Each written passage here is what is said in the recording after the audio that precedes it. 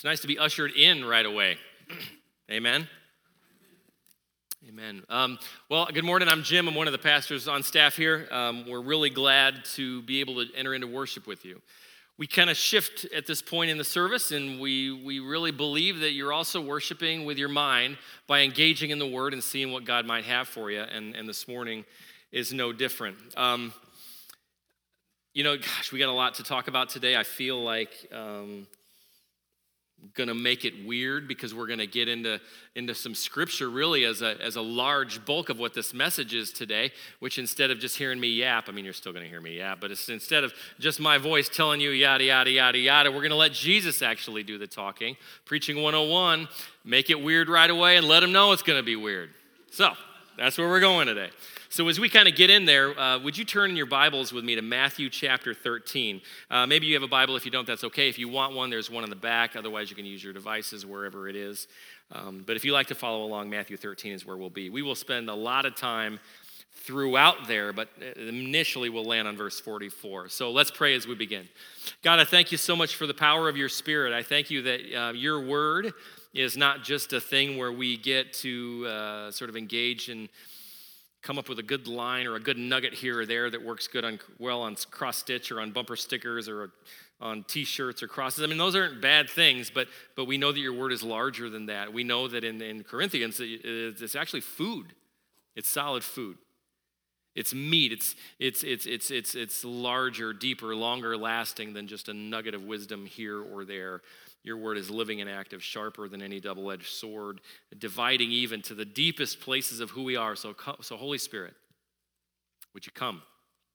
Would you do the things that you do as we enter into your word today? And all of God's people said, Amen. Amen. Let's begin. In verse 44, it says this. This is Jesus talking. He says, the kingdom of heaven is like treasure hidden in a field.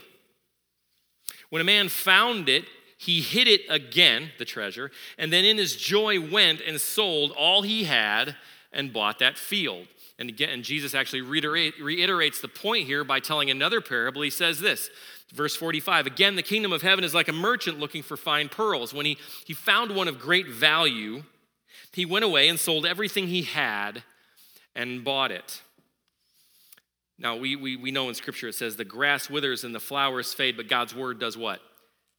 Stands forever, right? Right. So that's where we are today. So we're going to hang on to verses 44, 45, and 46, this question of what is deeply valuable to us and our willingness to sacrifice any and all things for it, all he had and everything he had, for the sake of what we consider to be very, very valuable. So at the beginning of that, let me tell you a little bit about a story of a company some of you may have heard of. If you are familiar with the term, Welcome Back Kotter, or maybe the term the Waltons, or maybe you've sat in an Azars or a Shoney's Big Boy, or you drove by on the highways a Stuckey's, although these days you drive by the ruins of Stuckey's if you're on some interstates, right? That's kind of comical.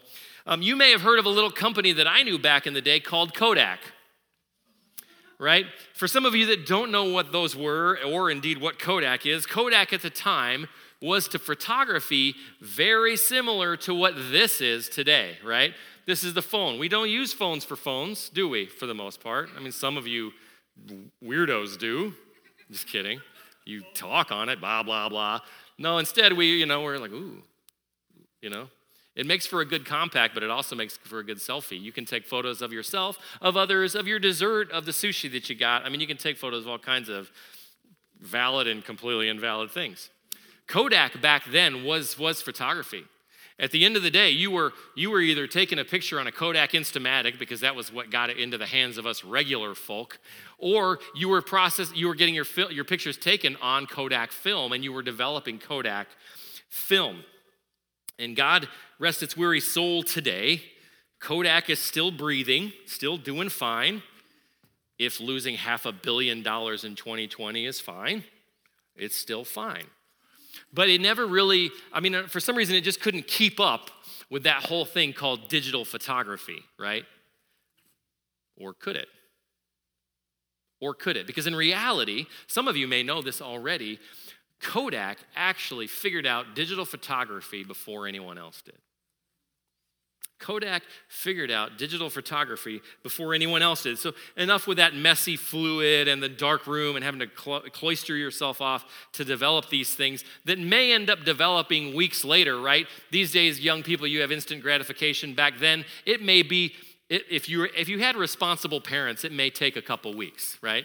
But if you had me as a parent, it may take 4 or 5 years before you'd get that film developed. But, Kodak they didn't just not do anything with this technology. They actually stifled it. They suppressed it.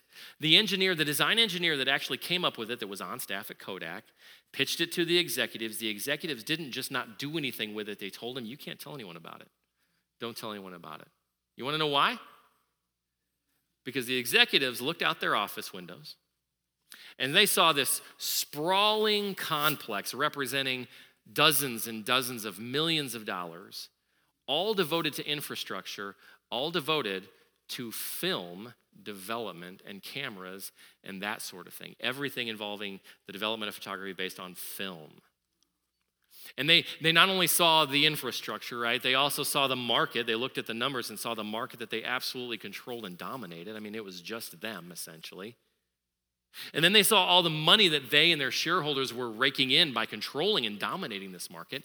And they really believed that the best thing for us to do is to suppress this information, suppress the technology, not mess with it. You know what we're going to do? In 1978, they patented the first digital camera.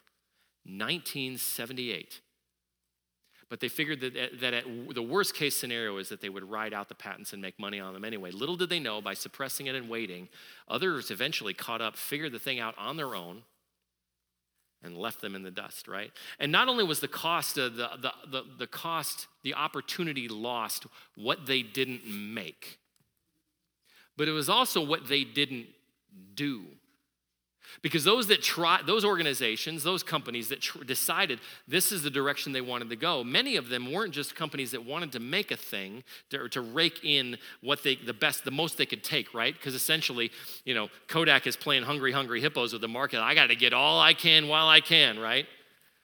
These other companies decided, I think I might want to do this thing that changes the world. And in essence, they ended up doing that. So, they had, at the end of the day, Kodak, short-sighted gain. It was short-sighted, but it was also tunnel vision. That would end up being for them a lot of things lost, and also the ability to run into something much, much larger. There was a long-term and more expansive investment that they could have made into something that would have outlasted them. It would have been a legacy for the long term, and probably would have sustained who they are and what they do today, even more so than whatever's kept them ticking for now, limping along. But now most of you, I get to this place at the end of the story, and I just said this to the first service too. You're all like, thank you so much for the big business commentary, Jim, but I'm really only mostly concerned that the Packers play at 10 or that I was almost out of peanut butter when I made my toast. What does this have to do with me? Where is the real life application for this? Because currently, I don't know if you've checked, but I did not lose $500 million last year. No, we're in a series focused on following Jesus together. And if you weren't here the last couple of weeks, we've been challenged, especially 2 weeks ago, Doug challenged us with being covered in the dust of our rabbi, right? And last week, an even larger challenge, which is to essentially storm the gates of hell and go into the dark places, the places that we don't necessarily want to, by following Jesus, the rabbi, who does cover us in his dust as we go there. So that's where we've been. But you remember that image, right, of young students, of disciples being so closely following their rabbi, so closely following their teacher, that they can't help but be covered in his dust in first century Judaism, right? To such a degree to where the vernacular at the time, one of the common blessings was essentially that. May you be covered in the dust of your rabbi. And we're exploring that today. When we look at being covered in the dust of our rabbi, when we look at following Jesus together, all within the context of this Jesus that we've talked about now for easily a couple of years. I mean, I remember back to when we were going through the Beatitudes, talking about the kingdom of heaven and who Jesus was saying he is. We're seeing that to follow him with our lives, which, by the way, I believe is different than following him in our lives, right? Because one is following him with my whole life. The other one is finding a way to put him into my life. That is not the same thing, right? Following him with our lives, as we spoke last week and we started hearing as Doug's talking about it, and even as we got the imagery of that what they called the gates of hell, that cave, right, within which I think demons at times were even worshipped, I go, man, that's uncomfortable.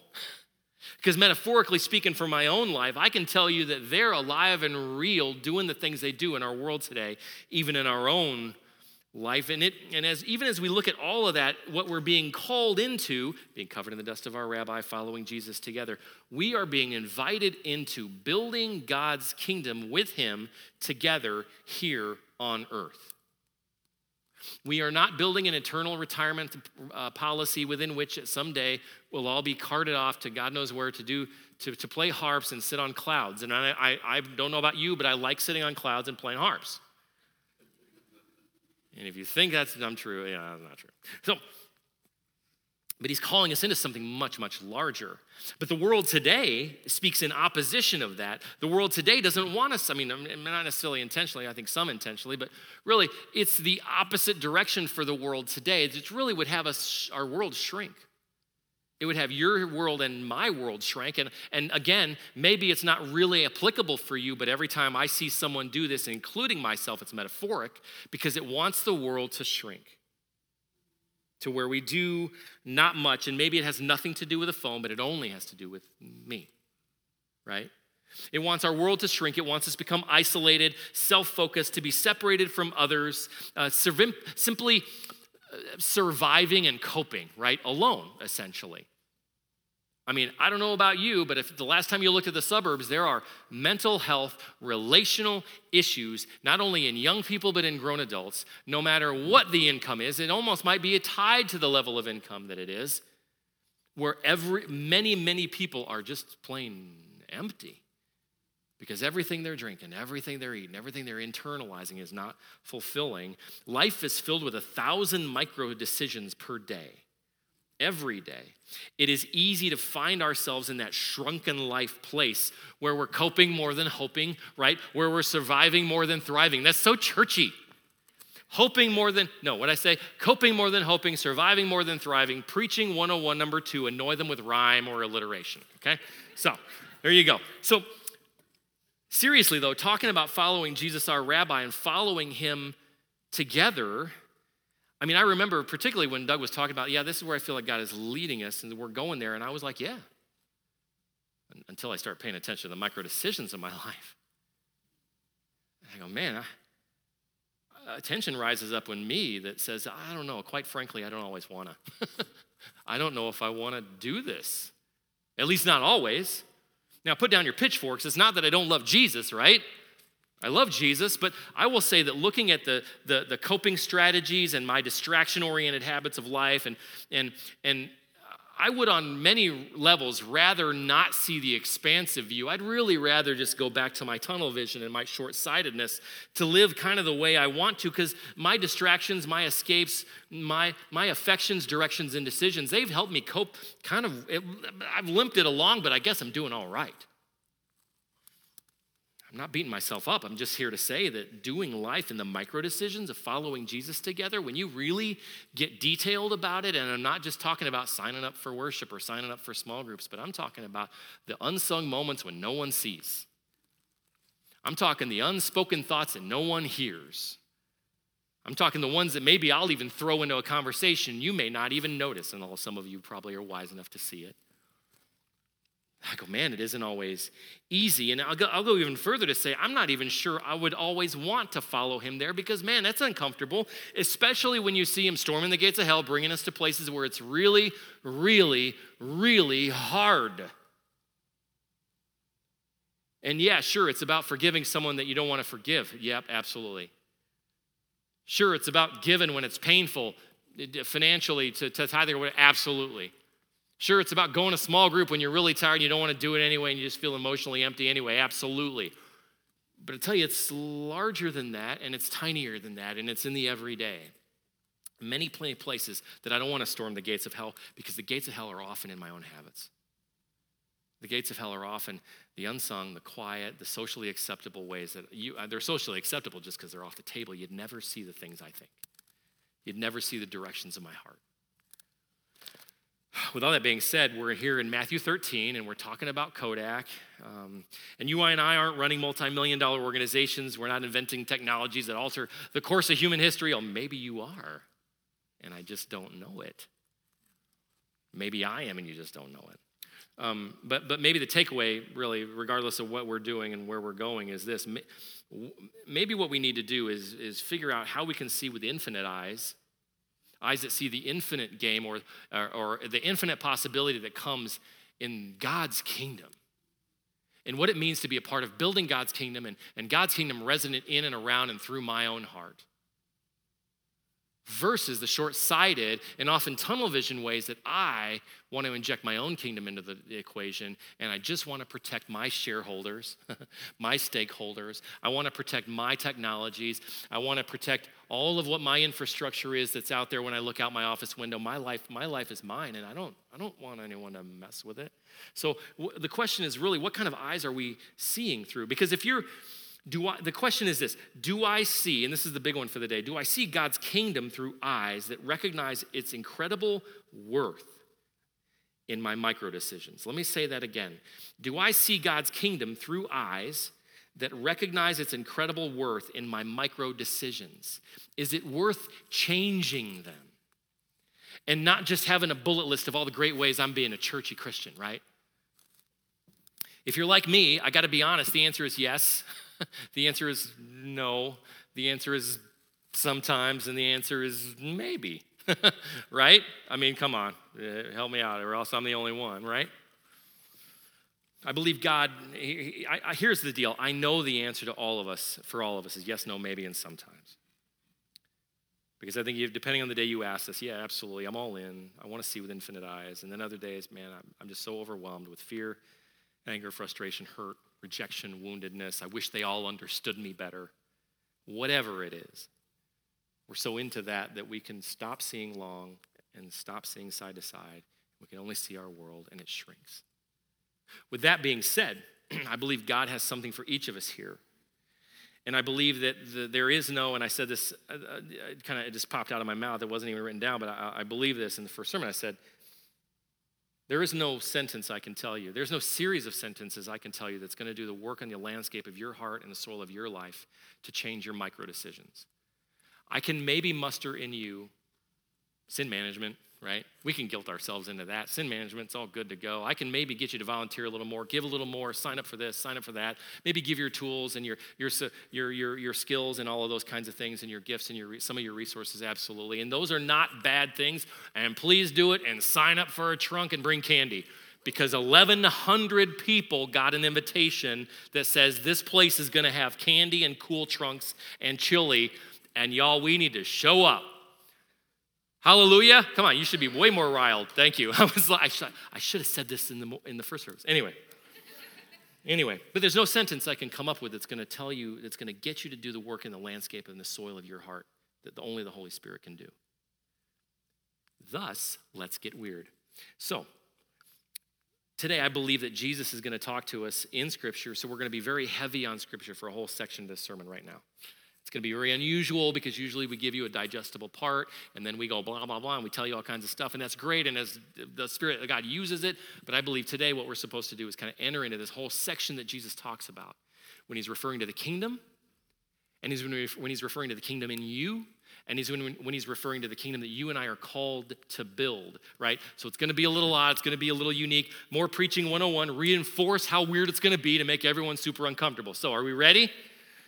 You're ready. Okay, so Jesus has been here in Matthew 13. You can get to verse 10 and just hang out there. Jesus has been teaching on the parable of the seed and the sower. And we're going to read through this slowly together in a lot of ways. If you've ever heard the term Lectio Divina, that's what we're going to do a piece of today. But really, to emphasize what I mean is what we're going to do is we're going to enter in intentionally into this, intentionally inviting the Spirit to guide our minds even as we read through a huge section. Usually I give you a small enough section to where you may have a precept that we can all hang on. But we risk it all, right? As speakers, we risk it all when we just give you this giant section. Who knows willy-nilly where God's going to lead you people, right? But amen.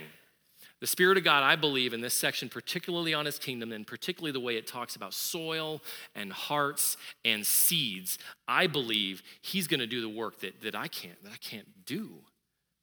And it gives us the ability, it gives us sort of a practicum, if you will, on how to do this at home. Because for a lot of us, it's easy to go, okay, God, guide me in Scripture, plop it open, and here we are. Or guide me in Scripture, read the Bible by the year. Absolutely, great. But I tell you this, there's a beauty and there is value. And again, think infinite eyes, right? Infinite eyes, long term. Maybe the payoff is decades away. But if we habituate ourselves to certain things and open up to the fact that God might engage me differently than he ever has before, no matter how long I've been doing it, by trying this new different thing, who knows what's down the road for us. So I'll ask you to take the micro decisions of your life. I mean, we all have them, right? It's the way I say things to other people. It's how I interact, and I'll bullet list some of those. We're going to take the micro decisions of our life and kind of hang them up there, and in the context of talking with the Holy Spirit, say, Holy Spirit, I really need you. As we enter in this word, these are all my things. I'm going to leave this open for you, Lord. For instance, I'm going to leave open my interactions with people that I like and that I dislike. I'm going to leave that open season for you, God, whatever you need to say. The stories of beauty or the stories of brokenness that I either see and hear or refuse to see and hear. Because sometimes I'm just so angry, I don't want to hear anything good. Or I want ammunition against maybe them, I don't know. So I don't want to know what good is going on that God might be doing through and in and around them. Or maybe they're the stories of brokenness that I don't want to hear, man. It just gets a little furry because now I'm going to hear something and now I'm going to be called to do a thing. I just don't want you to get me down. Like, we don't want to hear some of the good or the bad, right? So we're going to hang that up for you, Holy Spirit. We're going to hang out. Okay, here it gets awkward. I got to talk about that word. Expenditure of resources, including money. No one wants to hear it, right? Time and energy. Now, we like time and energy. It's easy to talk about, but money, we don't like that. But in regards to all of those resources, the question has mostly to do with the quickness of flow, the velocity of flow. How quickly, and this is what we're giving up to God, examining with our hearts, how quickly is the velocity of flow of my resource to the things that I want it toward versus what God might want it toward? And that's money, time, energy, attention, all of those things. Here's another one that we'll hang up there. How we deal with our failures, failing others, failing God, failing ourselves. How do we deal with that? Lord, I'm going to hang that up there. I'm also going to approach how I hang, I'm going to hang up there how I approach my wounds, the ones that I've been given, as well as the ones that I give. And not just the ones that I give to others, but the ones that I give to myself. Lord, these are all the places that I'm open to, even as I'm in your word. Would you speak to me? And lastly, I would say this, and you can probably already pick up where I'm going. Hold loosely the expectations that we normally have on reading Scripture together on a Sunday morning. Because again, we have a normal rhythm to it. This is very, very different. In fact, I know that what our tendency is to try, I got to lasso my mind, Jim, because all it wants to do is I need to know whether my wide receiver is going to get 14 points or 12 points. And that's good. Just so you know, one of my wide receivers got 30 points the other day. Anyway, Thursday night. See, I'm back. So, I know that we want to lasso our minds while I'm reading this, especially you want to stay close to the flow of what this giant chunk of Scripture is. But this is what I would encourage you to do. Allow God to migrate your mind to where he wants you to be. If you sense a word or a phrase or an image there that he wants you to linger on, don't hesitate to stay. I'll keep going, but you don't hesitate to stay. Does that make sense? For those of you that don't necessarily have a Bible, you don't need to. If you just close your eyes and kind of follow along, picture what we're doing, you'll hear me interject a couple times, but that's really about it. So let's invite God into the question, will we? And we'll do it by engaging him in the Scripture. Let's pray. God, we thank you for your Spirit. We know and we entrust ourselves to you that you guide us. So even as we do this morning and we jump into Matthew 13, verse 10, and we move down there, we know you guide us. You have the power to guide even the most wily of hearts and minds. So would you take our energy, our rambunctiousness, the way we wander in attention and thought, and even now, bring us in. In Jesus' name, this time is yours. Amen. Matthew chapter 13. Actually, we'll start with verse 13. That same day, Jesus went out of the house and sat by the lake. Such crowds, it's verse 1. 13, verse 1. That same day, Jesus went out of the house and sat by the lake. Such large crowds gathered around him that he got into a boat and sat in it while all the people stood on shore. Then he told them many things in parables, saying, a farmer went out to sow his seed. As he was scattering the seed, some fell along the path, and the birds came and ate it up. Some fell on rocky places where it did not have much soil. It sprang up quickly because the soil was shallow. But when the sun came up, the plants were scorched, and they withered because they had no root. Other seed fell among thorns, which grew up and choked the plants. Still other seed fell on good soil where it produced a crop, 100, 60, or 30 times what was sown. Whoever has ears, let them hear. The disciples came to him and asked, why do you speak to the people in parables? You can imagine that question, right? Why don't you just say what you need to say to me, Jesus? He replied, the knowledge of the secrets of the kingdom of heaven has been given to you, but not to them. Those who have will be given more, and they will have in abundance. As for those who do not have, even what they have will be taken from them. This is why I speak in parables. Though seeing, they do not see. Though hearing, they do not hear or understand. In them is fulfilled the prophecy of Isaiah. You will be ever hearing, but never understanding. You will be ever seeing, but never perceiving. For this people's heart has become calloused. They hardly hear with their ears, and they have closed their eyes. Otherwise, they might see with their eyes and hear with their ears, understand with their hearts, and in turn, I would heal them. But blessed are your eyes because they see, and your ears because they hear. Truly, I tell you, many prophets and righteous people longed to see what you see, but did not see it, and to hear what you hear, but did not hear it. Listen then to what the parable of the sower means. When people hear the message about the kingdom and do not understand it, the evil one comes and snatches away what was sown in their hearts. This is the seed that was sown along the path. The seed falling on rocky ground refers to people who hear the word and at once receive it with joy. But since they have no root, they last only a short time. When trouble or persecution comes because of the word, they quickly fall away. The seed falling among the thorns refers to people who hear the word, but the worries of this life, the deceitfulness of wealth, because money is a liar, the deceitfulness of wealth choke the word, making it unfruitful. But the seed falling on good soil refers to people who hear the word and understand it. They produce a crop yielding 100, 60, or 30 times what was sown. And that's the end of our reading for today. And the question is whether we'll see the kingdom through finite or infinite eyes. And it begs a couple of questions even as you enter into a chunk of this. Lord, what might you have for me? What word might you have for me in there? Or maybe for another way to look at it after that, I would say start there. But another one is, what word would you have for all of us today, Lord? This is an exercise that you can repeat at home, and I would encourage you. Maybe meditate on it this week. Maybe your devotions this week are just going back and rereading through that. And I will tell you that it is helpful at times to reread it out loud. Sometimes hearing scripture spoken is very, very powerful, especially even if it's among couples, back and forth. But the question of whether we'll see through finite or infinite eyes, right, and all of this stuff, it begs a series of questions. It's a question, and we hear it, you can hear it in there as the seed. We're talking about seed and whether or not it's reaching us and whether or not it's getting into our hearts and whether or not it's getting into our minds.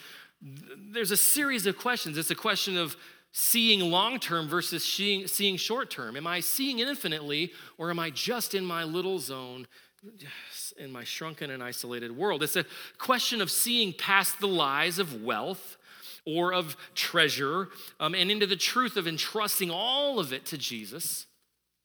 It's a question of restructuring our lives of habit, of fears, of frailties, of worries, and of idols and discomfort avoidance. I think a lot of us are professionals at discomfort or awkwardness avoidance. And we are willing to restructure conversations at best, lives at worst. to avoid those things. It's a question of finding the courage to move towards peace, hope, and being the first to lay down weapons, even if the other one has one. And did you know that sometimes the weapon that we're laying down is the fact that you're right? Did you know that? It's so easy for us to think, oh, well, I'm just going to lay down those weapons of calling them names. I'm going to lay down the weapons of manipulation. I'm going to lay down the weapons of this or that. Sometimes laying down your weapons is simply laying down the fact that maybe, even if I'm right, Jesus still died for me, for my shame, for my brokenness. It's also a question of what we hold as treasure, what we hold as valuable. It's a question of seeing coping, distraction, and escapism for what they really are. All of those things, seeing them for what they really are, that they are not of the kingdom and that they are micro decisions that move us away from that. It's a question of what kingdom we choose, the kingdom of God or the kingdom of our world, our shrunken world and its micro decisions. A reminder, Jesus rearranged all the price tags. And by the way, it was a giant overhaul when he did it in Matthew 5, verses 3, down to 12, right? In the Beatitudes particularly. He took all of the Goodwill prices and he stuck them on Macy's. He took of all the Macy's prices and he stuck them on Goodwill. And he said, this is what it is. And not only did he do that, he then said, blessed are you when people insult you, persecute you, and falsely say all kinds of evil against you because of me. Rejoice and be glad with exceeding gladness, because great is your reward in heaven, for in the same way they persecuted the prophets who were before you. Jesus, this was an overhaul. This was a kingdom overhaul. So it was a huge series of questions that are begged the moment he starts talking through the parables in Matthew 13. Jesus' words from 13 and 5 beg quite practical and uncomfortable questions about how you and I are to apply this notion of following Jesus. The practicality at the end of the day is, okay, how do I follow Jesus together? What does it mean for me to have the dust of my rabbi, right? What does that mean? What does that look like? Even more preaching 101. Once they're uncomfortable with weirdness, keep going. Seriously, I think a lot of the how-to is answered by the level of value that we ascribe to the kingdom of God. Let me say that one more time, and that's why we're in 13, 44, 45, and 46. A lot of the how-to and its applicability in following Jesus together and in being covered in the dust of our rabbi, not only the how-tos, but the whether-tos, whether or not, and the how-tos, are all wrapped up in how valuable we really believe the kingdom of heaven is. Is the kingdom of God worth this? Disrupting my schedule? Is it worth disrupting my schedule for the sake of someone in need? Is it worth disrupting my schedule for the sake of someone in need repeatedly? Is it worth disrupting my schedule for the sake of maybe the community? Or is it worth disrupting my schedule right now in the unsung moments, in the unsung, quiet, tiny places that may not look like they've shown fruit at all, but will show fruit way down the line? Is it worth an investment? Right? Is it worth the long term? Not the Kodak long term, but the real long term. Is it worth upending what I used to believe, consciously or not, about this or that? Yes, politics, yes, society, yes, identity, yes, career, yes, my parenting, all of the above. Is it worth me being willing to rethink what I really thought I believed and was raised in? For the sake of the gospel? Is it worth ignoring the insatiable desires of my ego, my desire to feel like I am viewed a certain way by you or by others and therefore will bolster my own identity? The tiny places where I can say all day long, oh, I'm all in to follow you, I'll storm the gates of hell with you, I'll sign up for small groups, I'm going to talk and I'm going to be honest and authentic, I'm going to do all these things, but it's still, there's 1,000 micro decisions where you never heard what I thought about me. Or there's dozens of moments where I peppered something in the way I talk to you, not only as a pastor, but just in general as a friend, where I needed you to see me a certain way. Or maybe it's the way I leverage, my money toward a vehicle I can't afford so that it looks like I got something nice. Or maybe it's the clothes that I wear, the clubs that I'm a part of, the party that I'm affiliated with. Am I so fulfilled by signing up and making sure on the outside it all looks good, right? And then in the micro decisions, there's all these little things that are not me being covered in the dust of my rabbi, right? And feeding that insatiable ego. There's 1,000 of these, right? Is the kingdom of God worth confronting my fears of relationship, of being vulnerable to another person, where they might actually could hurt? There's risk, right? Because they could hurt me. Or fears of truth, or fears of situations, or fears of being known, or of change, or of discomfort, all those kinds of fears. Or is it worth enduring what I've at times called boredom when really it was just waiting? Right? Boredom was just a good excuse to throw a word on it. Or is it worth being inconvenienced? And like I said repeatedly, is it worth dealing with messes or messy people? Is the kingdom of God worth dealing with messes or messy people? And yes, there are people of which I know who have been abused or used, and obviously there is a risk in those kinds of things, and I'm not talking to you really. Run from being used, right? But at the same time, there are simply messy people in our lives with messy relationships and messy situations. And I don't mean you got to be completely covered in it, drowning in it, but how many people do we not have relationships with because we just feel they're too furry, right? Or is it worth befriending awkwardness? Those awkward moments where I got to get to know someone I don't know. Those awkward moments where I got to do small talk, which is really hard for me. Or the awkward moments where I suddenly discover in that small talk that you believe something different than what I believe. And you equally believe it spiritually too.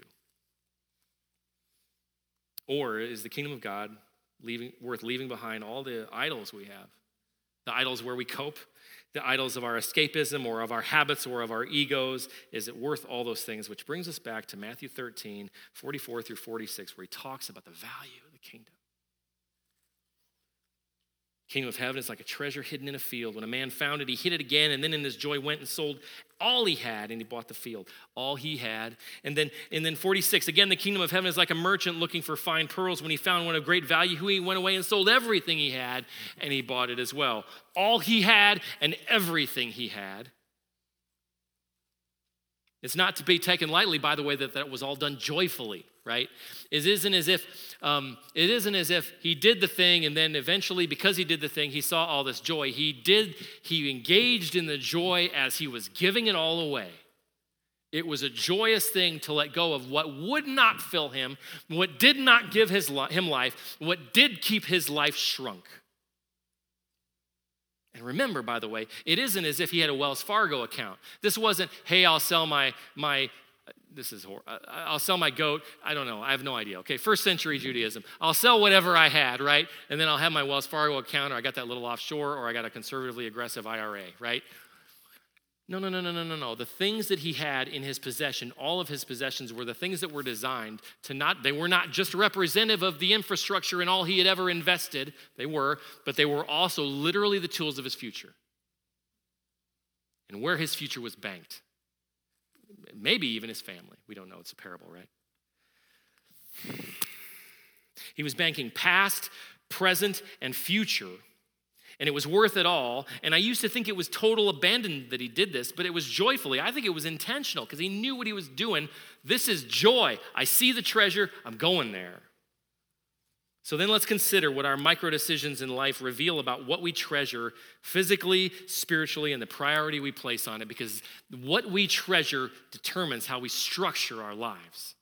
Let me say that again. What we treasure determines how we structure our lives. Dallas Willard says this: so to discuss our treasures is really to discuss our treasuring. We are not to pass it off as dealing merely with external goods or which are non-spiritual or just physical stuff. It is to deal with the fundamental structure of our soul. It has to do with precisely whether the life we live now in the physical realm is to be an eternal one or not, and the extent to which it will be so. That's the end of the quote, and I'll add to this. We structure our lives based around what we hold most dear. We structure our lives based around what we hold most dear. This is why I know I keep saying that word micro decisions, because at the end of the day, I can probably get you and I, we can all sign up for a couple things. We got outreaches coming, we got chili cook-offs coming, we got Novembering, we got all kinds of things that we can do and be a part of the body of Christ, and they are good, and they are valuable, and they are spirit-led. But there is nothing I can say, there is no group that we have that is ever going to change the landscape of micro decisions, because that's where the soil of life is. Place where our egos get in the way, our pride gets in the way, our frustration, our fears, our anger, our worries, our doubts, our resentments, self-accusation, other accusation, judgment. We structure our mindsets and our hearts based around what we hold as most dear. So is the kingdom of heaven, is the stuff of Jesus that deep to us? I said it, sometimes it's hard. But I do believe this. Humans go to what is valuable. And I'll tell you a little quick story. Preaching 101, number 3, be self-referential way too much, which is what I do, so I'm going to do it again. So this has actually not a lot to do with the church, but I think it has to do with the nature of humanity and what we do, and God created humanity, so let's go there. Many of you know my story. My mom, my natural mother, Japanese, she left when I was a year and a half old. My dad and I, we stood in an airport in North Carolina because the U.S. was way too hard on her. We watched her fly away. Back then, you could stand at the gate and watch them fly away, and that's what they did. Why did I get suddenly lost in my story? This is super weird. There's just so much to share. So she did that. Then my dad remarried, and eventually things went really south. There was some abuse, blah, blah, blah. When I was 16-ish, I left home and said, I'm going to find my natural mom. I knew for years that I had a natural mom, and that obviously something had been up with my family. But then when I was in my 20s and in college, there's this thing started kind of emerging, and we started realizing it was really a thing. It was called the internet. See, it's all day long, throwback Thursday jokes on Sunday. So, the internet was becoming a thing, and so I realized I could actually look for people. And so I'm like, I'm going to try to find my mom. And so I looked for people finding services. Back then, that was one of the first things that you could emerge and do. And colleges were doing all kinds of stuff too. But I couldn't, obviously it was really hard. It's impossible. I mean, Japan, when I was 12-ish, we had gotten one singular letter actually from my sister. And it had said, please take care of Junia. That's me, because my name is something that was both English as well as Japanese. So it was like had a foot in both, basically. So take care of Junia kindly, is what she said. And oh, by the way, we're moving to Tokyo. And so what my dad had known as sort of the original address was long gone anyway, but we never got a return address for Tokyo, Japan, one of the most populated cities like ever, right? So I kept looking for years. I would try to find private agencies that would do stuff, blah, blah, blah. It costs a lot of money, so I really was limited. But then in my, probably 5 or 7 years ago, I started realizing that Facebook really was a thing, and not just Facebook, but particularly groups. And so I thought, why not, rather than focusing all my energies on Japan, why not just focus on sort of expats or maybe people that might be like me that are half Japanese and might know something. So I posted a few pictures I had and then a tiny bit of the story on what we call heifu websites. Heifu is just half Japanese. It just, because there's a lot of us, right? The bases are over there, blah, blah, blah. So, that first site I posted to, it got forwarded and shared to a bunch of other pages on Facebook, other groups. And then someone said, hey, Jimmy, you should probably you should probably post on this one heifu website. And so I did. That one gal got like 300 shares, and then another couple got several hundred shares, and then off those shares, there were several hundred shares. So it just exponentially grew. It got very big very quick. And eventually someone reached out to me directly, and they said, hey, Jim, we're from the Okinawa Genealogical Society, and we'd really like to take up your case. And so I'm like, sweet, I have nothing. I got no money, I got no nada. And I got very little information. I got a bunch of pictures, and I've got an image in my head. I don't even have the paper. I can remember my dad's handwriting, and it said 121 Tobarucho, Nahashi Shuri, Japan, or Okinawa, Japan. And so that was just an address from literally 52 years ago, so I know nothing, right? And so, and I knew my mom's first and last name, and that was about it, and I knew I had a sister. So They took my case, and for years, I think it was just a year. We did all kinds of paperwork chasing with efforts to try and prove to the nation of Japan that I'm who I am, so that they would let me know where she is. But they're super strict on that kind of thing. It's very, very locked down because basically, it's a tiny island, or it's islands, right? All property is controlled by patriarchal family lineage. And so even if you own a house on someone else's land, right? And so they're super concerned. I'm not seeing things, there's fuzz. Get away, demons. No, so lineage. So we hit a brick wall, actually. There were people down at the town hall in Okinawa looking for me for it, and it turned out, no. I could prove that I'm related to you, who's related to him, but I got to be able to prove I'm related, and I don't know what that looks like because it sounds right to me, right? So at one point, the genealogical team, who are 8 volunteers, a guy said, well, I'm just going to go down to Naha from Hawaii, and I'm going to take a couple people, and we're going to go knock on doors down near where that address was, because it's all changed now anyway. But we'll knock on some doors down near that address, because little old ladies, they know everything, and they tell stories forever. If you know Asian mom, like Asian grandmas, like they're telling yes, right? They tell the stories, they know. So they knocked on 11 doors. The 8th door was the address, it was the closest thing to that address that doesn't exist. They knocked on that door, and that person said, I don't know that family. I don't know who used to live here, and we've lived here about 10 years. However, that restaurant across the street has been here for 75 years. And the little old lady that owns it has owned it for at least 50 years. So she's got to know. So they go over there, they talk to that lady, and that lady says, they were particularly, anyway, that lady says, yes, I do remember her. She went off to the States with her daughter. She had a boy out there, left him back there when she divorced, came back. That daughter's sister-in-law was right there, across the street. So they knocked on that door. They found out who he is. They knew that he was in NHK News and blah, blah, blah. And they knew his name. And so in the middle of all of the waiting on them to kind of contact, they had told me his name. So I'm like, LinkedIn it is. So I looked up on LinkedIn. There he was. I reached out to him directly. And after 49 years, I was reunited with my sister.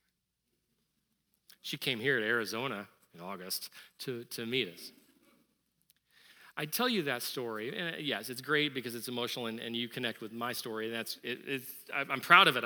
It's powerful what God has done. It's just such a gift. But I tell you this because the question rises up, why? Why do people that I've never met and never will meet dedicate hours and hours and hours of their life for the sake of reuniting someone who had never met, hadn't had a conscious conversation at a year and a half old, right? In 49 years. Because people will structure their lives around what matters the most and what is the most valuable to them. I tell you that because I believe that if a group of 8 people who may or may not believe in Jesus, right, are willing to restructure their own lives and their own mindsets and their energies and direct their energies towards something for the sake of someone just because they valued reuniting so much, then what can the body of Christ do when we together so deeply value the kingdom of God and the invitation that Jesus has given us to be a part of building it together? What could we possibly accomplish? That, my friends, is what I would call the infinite game, the infinite eyes that see so much more than what my tiny world of shrunken stakeholders and keeping everything protected and safe would see. I want to encourage you today to consider going into Matthew 13 with Jesus and just hanging out there and be honest with him, even if you have to say, Lord, I have not valued your kingdom like this. Or maybe you have and you just want to know, God, what is it that what could you call me to do? And you know, we're not all going to have this crazy story where we do whatever, but I do believe across the body of Christ that there's a wave building. There is a wave building. Out of COVID, it is not all defeat. This is the kingdom of heaven we are talking about. This is the Lord of the universe. there is more hope than ever. When there is brokenness and when there is frailty and when there is frustration and when there is anger and there is wounds and when there is fear, you know what I call that? I call that spiritual momentum and spiritual opportunity for the Holy Spirit of God to do something. But as people, they got to be mobilized based on the micro decisions, based on what they hold dearest, and being willing to structure their lives, their decisions, their mindsets, their directions, affections, and their decisions accordingly. The worship team's going to come up. We're just going to sing just because I've gone too long twice now. We're going to just close in the chorus of our final song. But I tell you this, he split the sea so we could walk right through it. Our sins, our fears were drowned in perfect love. I'll tell you this, sometimes my seas and my oceans that he is splitting for me to walk through are my own frailties and my own anger and my own hurt, my own resentments, my own wounds, my own shame. I'd encourage you to consider where he may be calling you. So would you stand as we get ready to sing? I'm going to close us in prayer beforehand. God, I thank you so much for your Spirit. I thank you that you are doing a thing here at Hope Covenant in the body of Christ. Would you lead us, Lord? Would you give us you? Would you open our hearts and move in us in your name, even as we sing these final songs as sort of a period on the end of it. Amen. You split the sea so I could walk right through it. My fears were drowned in perfect love.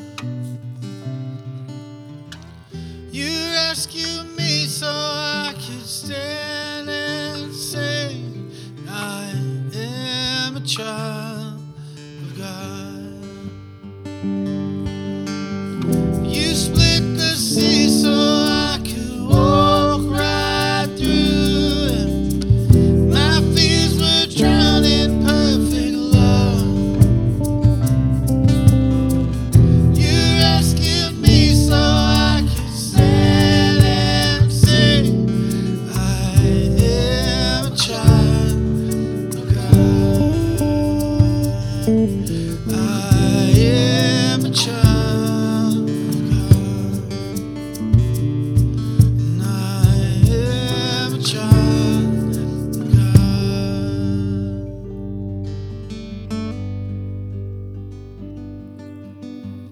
So may you know that it's in the micro decisions that the kingdom of heaven is just as evident as when we come into this place on a Sunday morning. May you know that it's in the places where your greatest fears, your worst shame, some of your frustrations, your angers, and the things that feel untenable and unsolvable, those are the places where he works. May you see that it's in the places that you may very well have the instinct to run from. He says, no. I got something for you. May you, as well as may I, find time this week to come back to Matthew 13 where Jesus is speaking. May he speak into your heart. May he speak into your life. And may it be through the Holy Spirit. And may you be enamored and blown away and going, wow, the Holy Spirit, you operate in the here and now. And you even can wrestle a mind like mine when I'm reading the Bible. Wow. It's all done in the name of the Father and of the Son and the Holy Spirit. God's people said together.